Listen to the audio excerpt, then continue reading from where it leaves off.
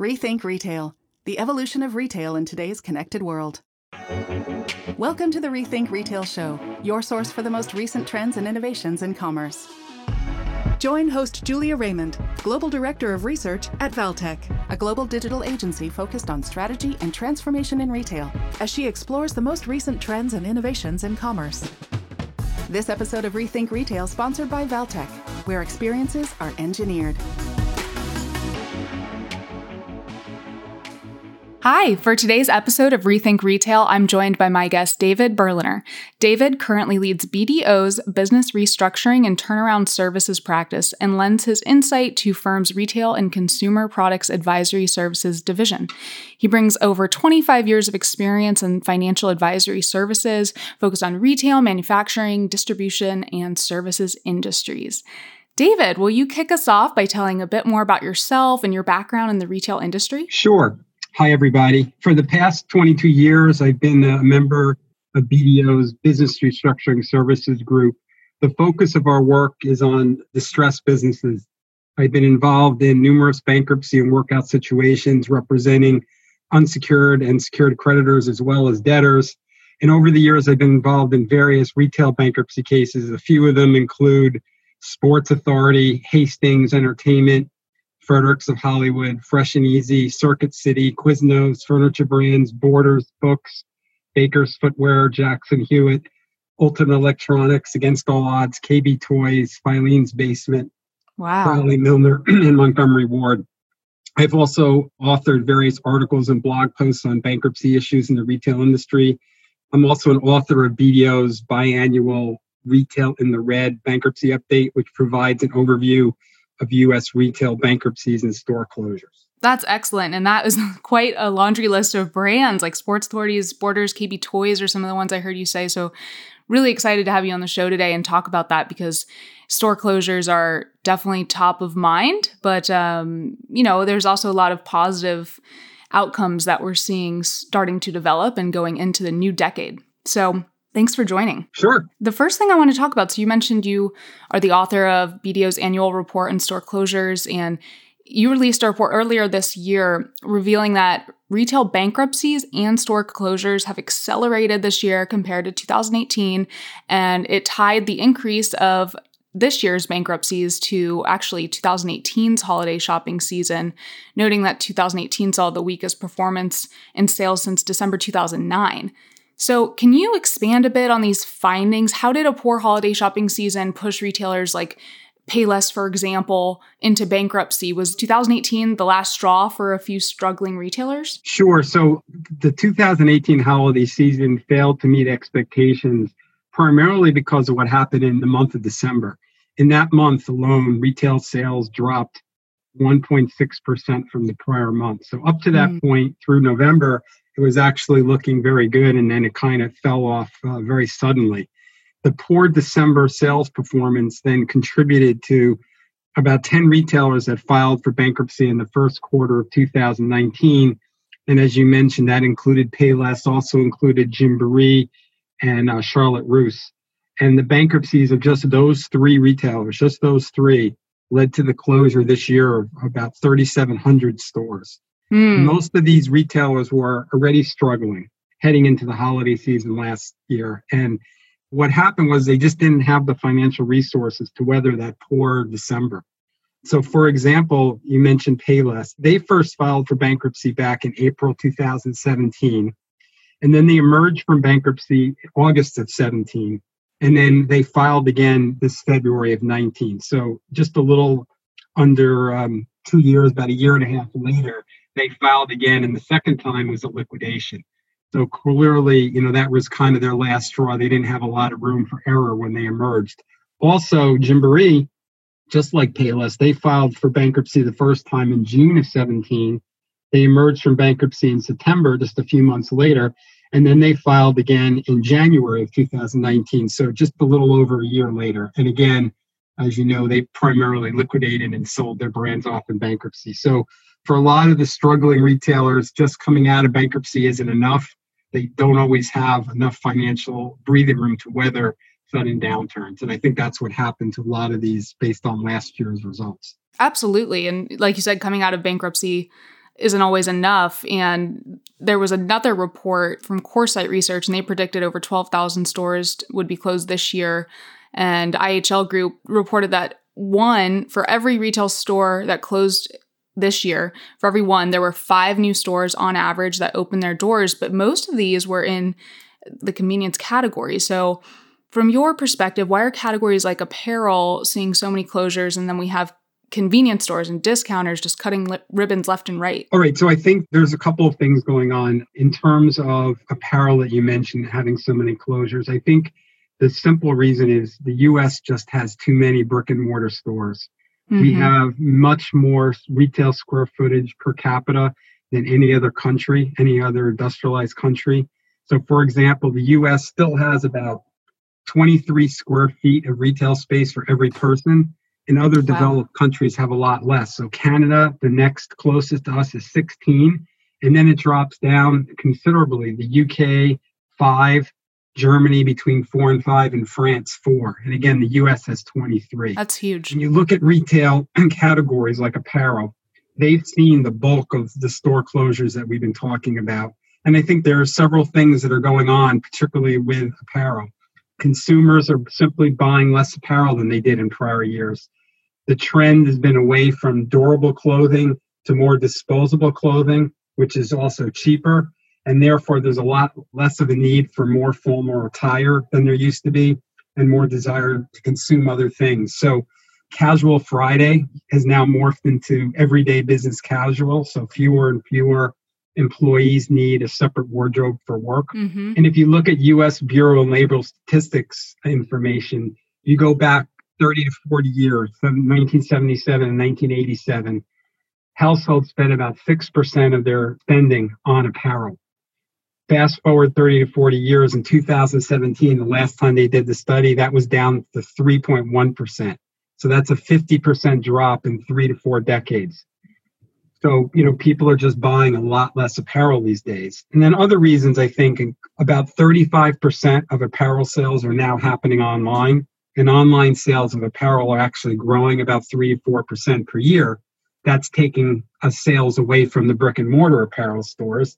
Then mall traffic, because those sales are decreasing, mall traffic's declining, and many of these mall-based retailers are dependent on the overall tenant mix of the mall for their sales. So as the number of customers shopping goes down, there are fewer sales, stores start to go out of business, and then the cycle just continues. A lot of these stores are becoming redundant, so there's not much of a difference between a lot of the specialty apparel stores anymore. Mm-hmm. And I think the other factor is a lot of the stores are just too big.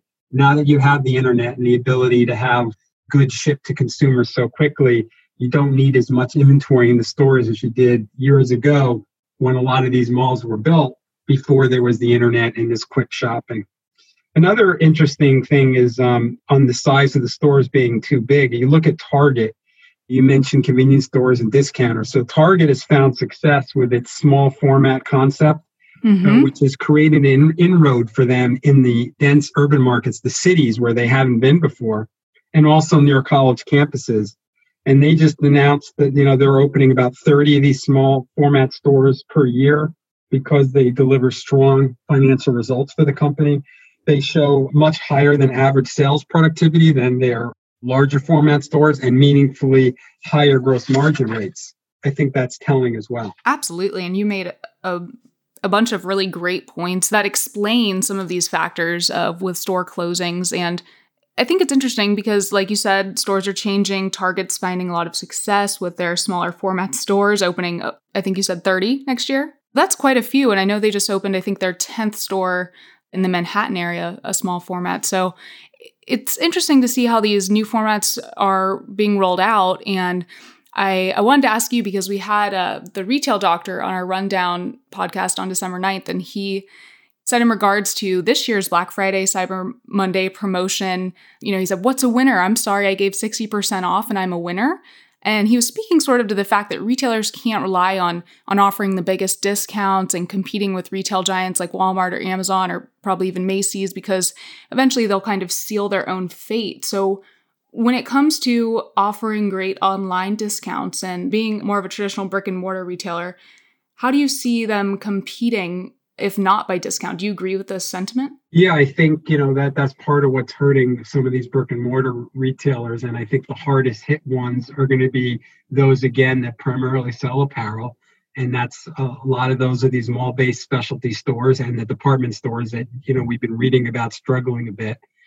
The retailers that have had the most store closings in the first half of this year were apparel specialty stores, and they accounted for about 36% of the total closures. That's up from 14% in 2018. And footwear retailers accounted for about 28% of the closures. A lot of that was Payless, and that was up from 8% in 2018. In addition to that, there was just an announcement yesterday, smaller retailer RTW Headwinds, formerly known as New York & Company. They just announced they're going to close 30 stores in the coming weeks following disappointing third quarter results. They said they had a 5% net sales decline and a 4% decrease in comp store sales.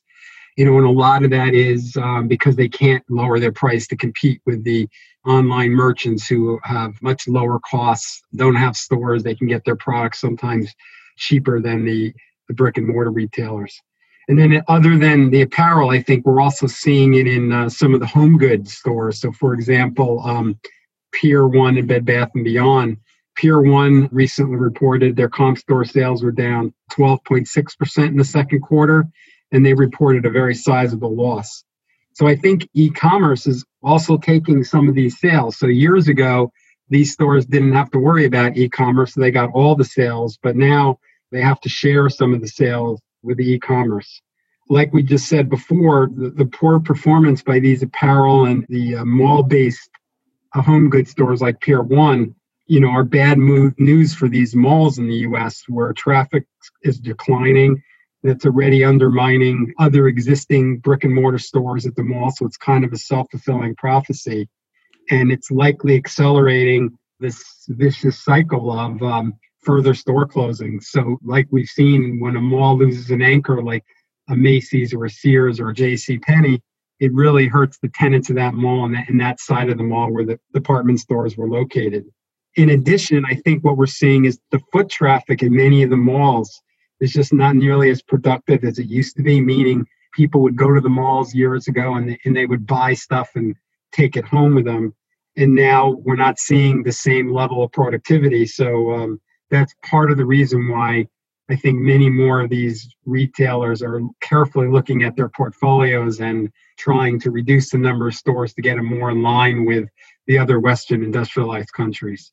And then the other thing we're seeing is that it's not just all retail doing bad. In the first half of the year, we saw that earnings actually rose for retailers that were outside these malls, but dropped almost 29% for some mall-based retailers.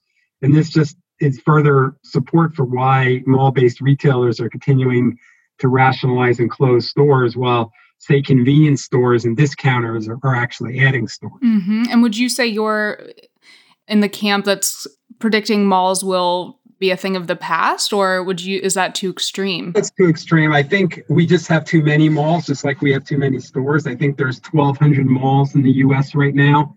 Many of them were built years ago and don't have the amenities as some of the newer or Class A malls. So I think what we're going to see is survival of the fittest. We're going to see the stronger malls that have entertainment and other offerings continue to succeed, but the older malls that are losing key tenants are either going to have to reinvent themselves and find other tenants other than retailers to add to their mix, or they're going to have to close and move into something else. We're also seeing consumers more willing to shop out of the malls. That's one of the reasons why these discount stores are doing so well. And in particular, if you look at the discount segment, Dollar General, Dollar Tree, they've been expanding rapidly and posting very strong sales results. So while we've been talking about store closings, those two alone have added almost 1,000 stores this year. And I think one of the reasons why they're so successful is they really don't have internet competition. Those kind of stores, it's kind of like a treasure hunt experience. They can offer that because you really can't replicate that on e-commerce because the average ticket prices for their stuff is under $10 or that area. So it's just not economical for an e-commerce vendor to compete given the cost of shipping. So they've kind of come up, their niche is almost an area where the e-commerce vendors can't attack them. Right. Then when you look at their results, Dollar General, reported that it had its best customer traffic and same store sales increases the third quarter this year in 5 years. They've been able to handle the increased tariffs as well because they have a very diversified supply chain and good cost controls. And Dollar Tree, which is the one who acquired Family Dollar, they've been accelerating the optimization of those Family Dollar stores, both by closing some of the poor ones and then re-bannering them to Dollar Tree. So I do think that segment's going to continue to grow. And that includes, what we talked about before, Target with these smaller format stores and just the other discounters continuing to do well at the expense of the mall-based stores. Mm-hmm. And I love your example there about the Dollar General and stores that are similar not having a lot of e-commerce competition simply because it's not viable versus the more macro view of just, the rise of the have and the have-nots and people looking for the discounts. So that's interesting because I think that is a really great point. You're not going to buy Dollar General items online. So I haven't heard that one as much. And from your perspective, I wanted to ask, is there any example that you can share of a retailer that was financially stressed that successfully restructured to avoid liquidation? Because we're seeing so many things going on. I mean, just with the sale of Barney's recently and the plans that have been announced for that. So what's a positive example? There's been a lot of filings of retailers over the last few years. And as we discussed a little while ago, a couple of them, like Payless and Gymboree, were so-called Chapter 22s, where they filed first a couple of years ago and then the second time filed to liquidate. But there are other stories of successful restructurings. There's just not as many as there used to be. One of the examples so far where a successful restructuring was Mattress Firm. I don't know if you know that company well, but prior to the bankruptcy case earlier this year, that company had expanded rapidly. They had made a lot of acquisitions since 2011. Back in 2011, they bought 236 Mattress Giant stores. Then in 2014, they bought 131 back-to-bed stores. 2015, 314 Sleep Train stores. And then in 2016, the big one, they bought over 1,000 Sleepy stores. They had significantly expanded their number of stores. Obviously, they took on a significant amount of debt. And then they were purchased by a South African retail holding company called Steinhoff International for $3.8 billion back in 2016. So at that point, they then had billions of dollars in intercompany debt on their balance sheet, and they were struggling to secure additional financing to support this now massive operation with all these stores. So they ended up filing for bankruptcy in October of 2018, so just about a year ago. And they blamed their financial troubles on this aggressive rollout strategy we were just talking about, where they purchased these other mattress chains and then they rebranded those stores as Mattress Firm. Mm-hmm. And that resulted in some cases, because of the way they did this, they had lots of stores that were too close together.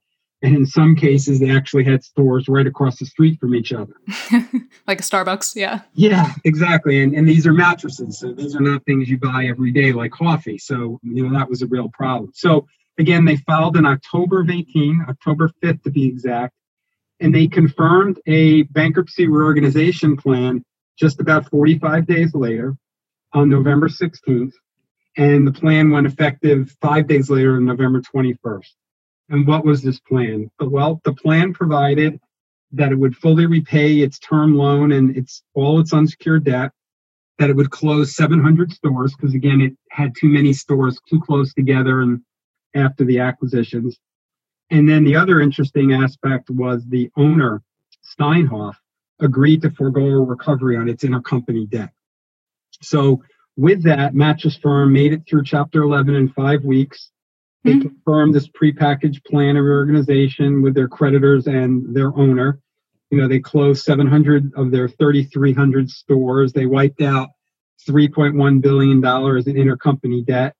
And they also provided the company with $525 million exit facility to help pay for some of the debts they were repaying and to fund the company.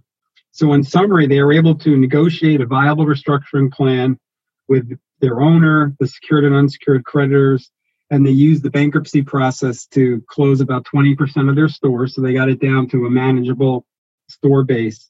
And then they secured some financing to enable them to succeed going forward. So, is it a guarantee that it won't be a Chapter 22? No, but at least they gave themselves a chance to succeed post-filing. So I think that would be, an example of a recent success, at least so far. I would be curious to know how many of those 700 stores were ones that were pre-existing or ones that they acquired since they started an aggressive acquisition plan in 2011, I think you said. Yeah, I don't know, but my suspicion is as they bought these overlapping chains, that's what created some of that problem. So, most likely it was some combination of that. And, bankruptcy has a very favorable provision on store closures in terms of the lease cost. So there's a provision in the bankruptcy code that caps the lease liability to effectively 1 year, which is a huge reduction for retailers that may have long-term leases.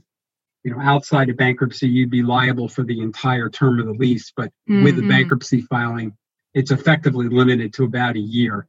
So that is one of the advantages to taking advantage of bankruptcy for a retailer, is you can get out of some of these leases that you determined are onerous or not performing well and not get stuck with a huge liability. So, that probably also helped them by reducing their footprint to more of a right size footprint and not having that huge cost to bear as well. Sure. Yes, that's a great example with Mattress Firm. So I'm excited to see where 2020 and beyond takes them. And you brought up leases. So I wanted to ask, there's been a lot of discussion around leases and agreements moving away from being simply transactional. So how is the conversation changing when we talk about retail real estate? There's a couple of things going on. One is the accounting standards are changing for the way leases are classified on the balance sheets. So previously, leases were not reflected, the lease liability was not reflected on the face of the balance sheet as a liability. It was what's called an off-balance sheet liability. The only way you could see it on financial statements was in the footnote disclosure. So when you looked at a retailer's balance sheet, all those potentially millions of dollars of lease liabilities weren't included in the liabilities. That is now changing. It's already went into effect for public companies, and for private companies, it's soon to go into effect. So what that does then is it requires the liability to be on the balance sheet. You also get to put a corresponding asset on the balance sheet to reflect the right to use of that asset, meaning, if that asset is productive store, you're going to get the profits that lease generates. So it's not just the liability, you also put a corresponding asset on the books. But that changes the thinking a little bit for companies with loans and are based on various financial metrics tied to the financial statements. So that's one aspect. I think the other aspect is to try to avoid these long-term leases with all the changes going on in brick and mortar. And people are realizing that, there's not as much of an advantage as there might have been years ago to tying up on very long-term leases. The department stores years ago would have up to 100-year lease, or many big tenants would have 20 years or more with options. So today you're seeing many more leases that are more like 5 years and even less. And we're also seeing a renewal of this pop-up store phenomenon where these empty storefronts, landlords are willing to rent them out for short periods of time, the so-called pop-up concept, in order to attract tenants to the malls and spaces to provide the foot traffic. And it adds a sense of excitement for customers as they come through. So that's some of the changes that we're seeing. And I think that those kind of things will continue. Those are two good points. You said the lease liability, the changes with lease liabilities on the balance sheet for the landlords. Yeah, and the Barney's, if you following that bankruptcy as an example, their Madison Avenue location in New York, now that it's been acquired, and that was, you mentioned it before, it was kind of a bad result for Barney's in that they weren't able to really get a buyer that was looking to continue the company is a going concern, and they have basically sold their intellectual property to a company that's not really interested in running the store. So most of the stores are going to close. But in this Madison Avenue store, they're planning to evolve it into a pop-up retail experience. And they're hoping to bring together kind of an eclectic mix of boutiques, art and cultural installations and other exhibits into this place, try to create excitement and make it a destination for customers to want to go. So it'll be interesting to see, how that works out. Oh, very interesting. And if they actually will move forward with having a Barney's branded pop-up inside of Saks, which I think was mentioned as a possible plan. And, I've always thought this pop-up concept was very interesting because you take Halloween as an example, and you see around Halloween the classic pop-ups where you have these stores that open usually right after Labor Day, and they sell Halloween costumes and Halloween decorations right through October 31st, and then they shut down. These are businesses that, almost all their sales occur in that 2 months of the year.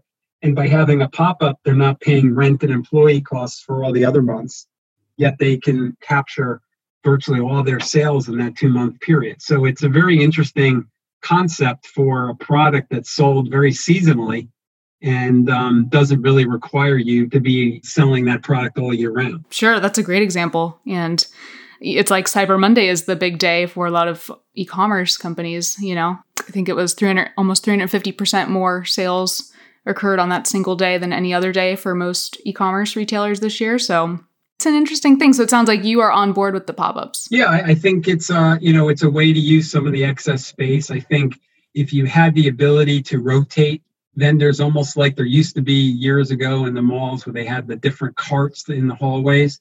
That's kind of what these are, where you would have temporary things for a few months, and it would add some excitement and change. So I think that is something it brings. It also enables retailers to test out a location. So if it turns out that's just a really good location, then they negotiate to stay longer.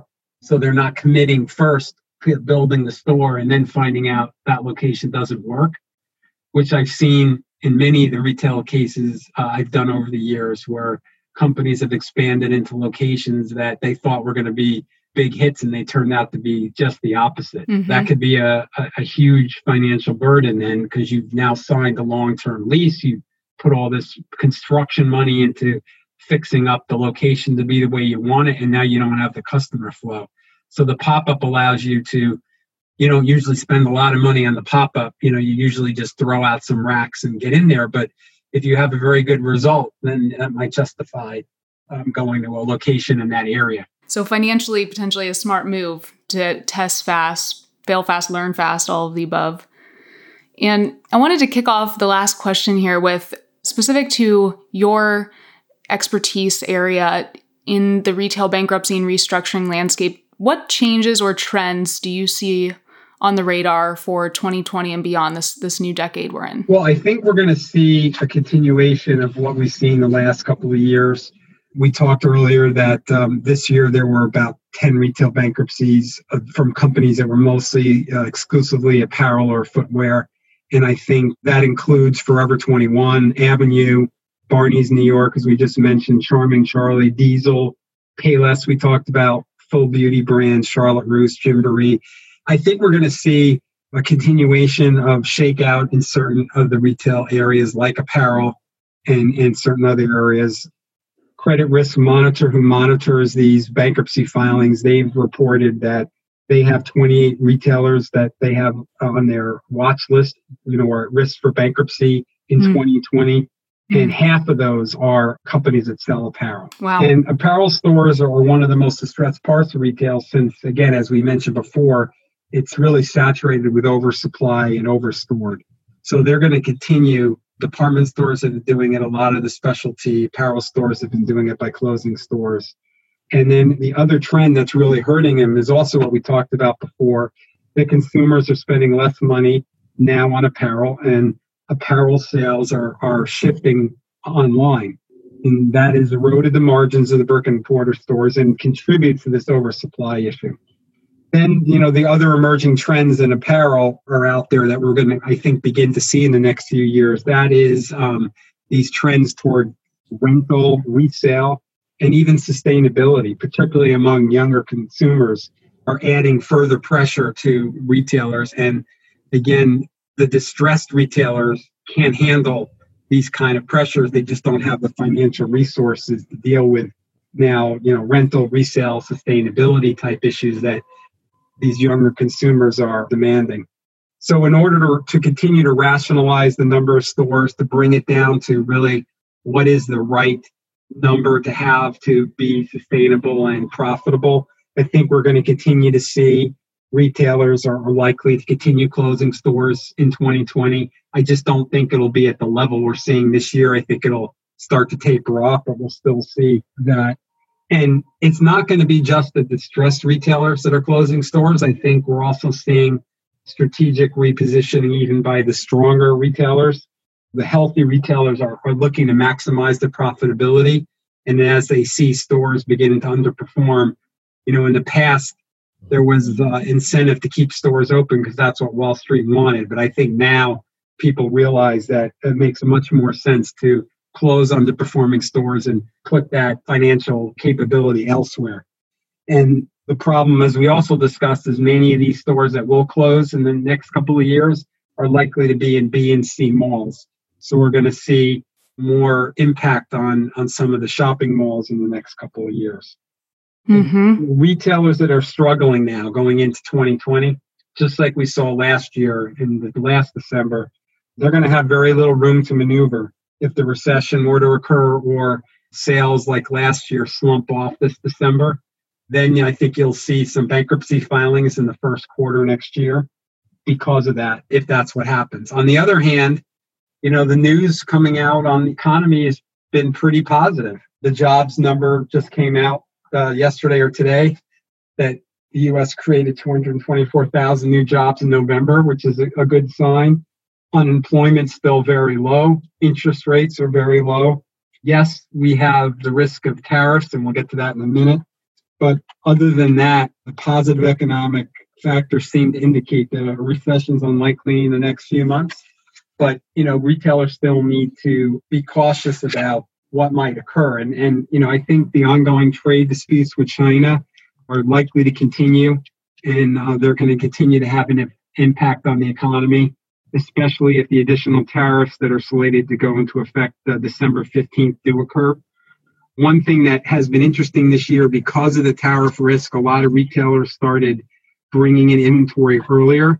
And so they really have a lot of high levels of inventory this year. If those goods don't sell, if the holiday season does start to slack off and retailers are not able to sell all that inventory, then what they're going to do, like every January, you're going to see big sales, and that could have an impact on profitability if retailers, have to slash prices to move the goods. And obviously, if there's any additional tariffs, they're just going to have an adverse impact on the economy and particularly on retailers in 2020 as they feel the effects of the higher prices. One other interesting thing that I do think could have an impact in the next couple of years is the level of consumer debt. While the economy is doing well, no one's really focusing on it right now, but consumer debt is at an all-time record. It recently exceeded $4 trillion for the first time ever, according to the Federal Reserve. Oh, wow. The largest component of that is mortgage debt, which also reached a record in the first half of this year, $9.4 trillion. So you have a lot of consumers that have, a lot of mortgage debt. And in addition to that, consumers are now spending about 10% of their disposable incomes on non-mortgage debts, including credit cards, auto loans, student loans. All these debts are tied to interest rates. So now that interest rates are low, people can afford it, and it's not really putting a crimp on their wallets. But if interest rates do start to increase again, then that comes right out of their pocket, and now they have to pay the interest on that, and that takes money away from what could otherwise be spent on retailers. I do think this rising debt burden could put pressure on consumers and ultimately lead to reduced spending. It's just a matter of when that might happen, depending upon the way interest rates go. So, in short, looking forward to next year, I would expect to see some additional bankruptcy filings in the retail area. maybe not to the extent that we've seen, in 2019 in the first half where we had so many. So I think it'll be a slower pace. But I do think that this heightened store closures will continue. But again, not at the pace you mentioned before, targeting 12,000 closures this year. I think we'll see the number dip, next year, but still be a reasonable number. Mm-hmm. And I love everything you just said. That was a great recap. I think you said 5 or 6 different things, the shakeout of certain apparel retailers, especially footwear as well. And then you said there's 28 retailers on the watch list that might have potential bankruptcies. And then you mentioned the consumer behavior, buying less apparel, buying more online, and some trends with the resale and rental market, and then just restructuring. Even companies that are doing well, you said, might consider some restructuring next year, which then brought us to trade disputes and some rising consumer debt concerns that could obviously impact retail in 2020 and beyond. So really good points, clearly laid out. So thank you so much. It's been a joy to have you on the show, David. Thanks so much.